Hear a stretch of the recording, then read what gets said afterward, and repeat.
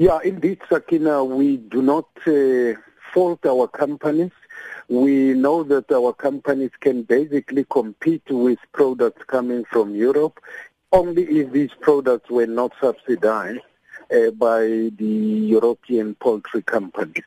And here what we're doing is to actually make a call to our government to basically use the powers it has in order to invoke discussions with the European Union Commission and get to review these trade arrangements between RSA and the European Union. That's all that we are calling for. So you want government to place tighter regulation on these imports. Should government fail to do that, what will you do? Well, what we did last year and will continue to do that this year is to basically stage protest marches to government departments, to parliament, to legislatures, in order to put pressure to bear for them to realize that one job loss is too many in a country with close to 40% unemployment rate. And our government has possibilities in terms of the WTO rules to basically review the agreement it has with the European Union, at least on poultry. So, Mr. Masemola, apart from tightening import controls, is there anything else that can be done to save jobs in this sector? Except for drought, which will be history in few months to come, our local industries basically are competitive enough in the poultry sector.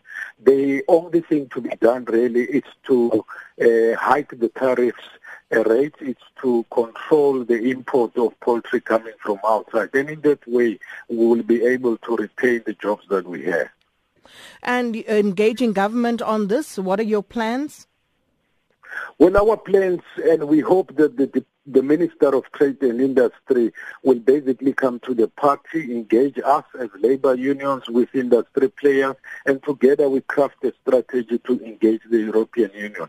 It was fair, Sakina, to note that after staging a march to the European Union, the ambassador from European Union met with us within days. And we had a very meaningful meeting. Never mind, it has not reached conclusions. We are surprised our government is not doing the same. So you say you had meaningful discussions with the ambassador there. What sort of issues were on the table? When we began to, with the industry, demonstrate to them that indeed their imports, or rather what they bring to this country as poultry products, are highly cross-subsidized. We told them that they sell chicken breasts at high prices in their jurisdictions, and in that way they are able to dump the brown portions, being, thighs and drumsticks, at a very ridiculously low prices in South Africa. And that kind of a demonstration has opened eyes to the ambassador and to his colleagues. And with regard to those workers who now face retrenchment and the ones who are already in that particular process, any words of encouragement for them, anything from your side that can be done at all?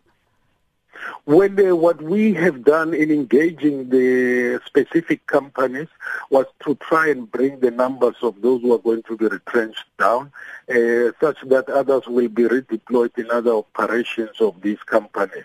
Our message to the workers is that we will do anything that will bring our government into the play, and together with the industry and government, we hope that we'll defend the jobs that will be remaining, and in fact will work harder to create more jobs through coming with other plans.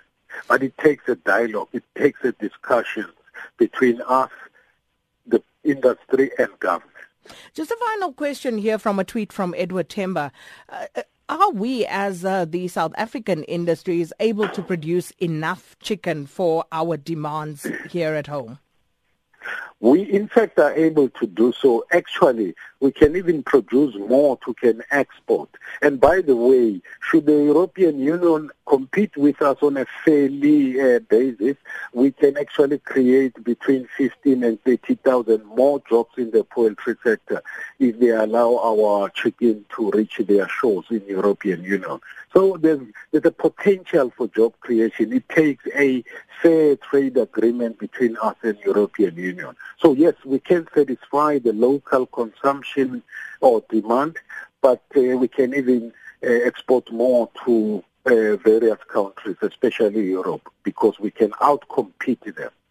Well, thank you so much for your time this morning. That was the General Secretary of the Food and Allied Workers Union, FAO, Katishi Masemola.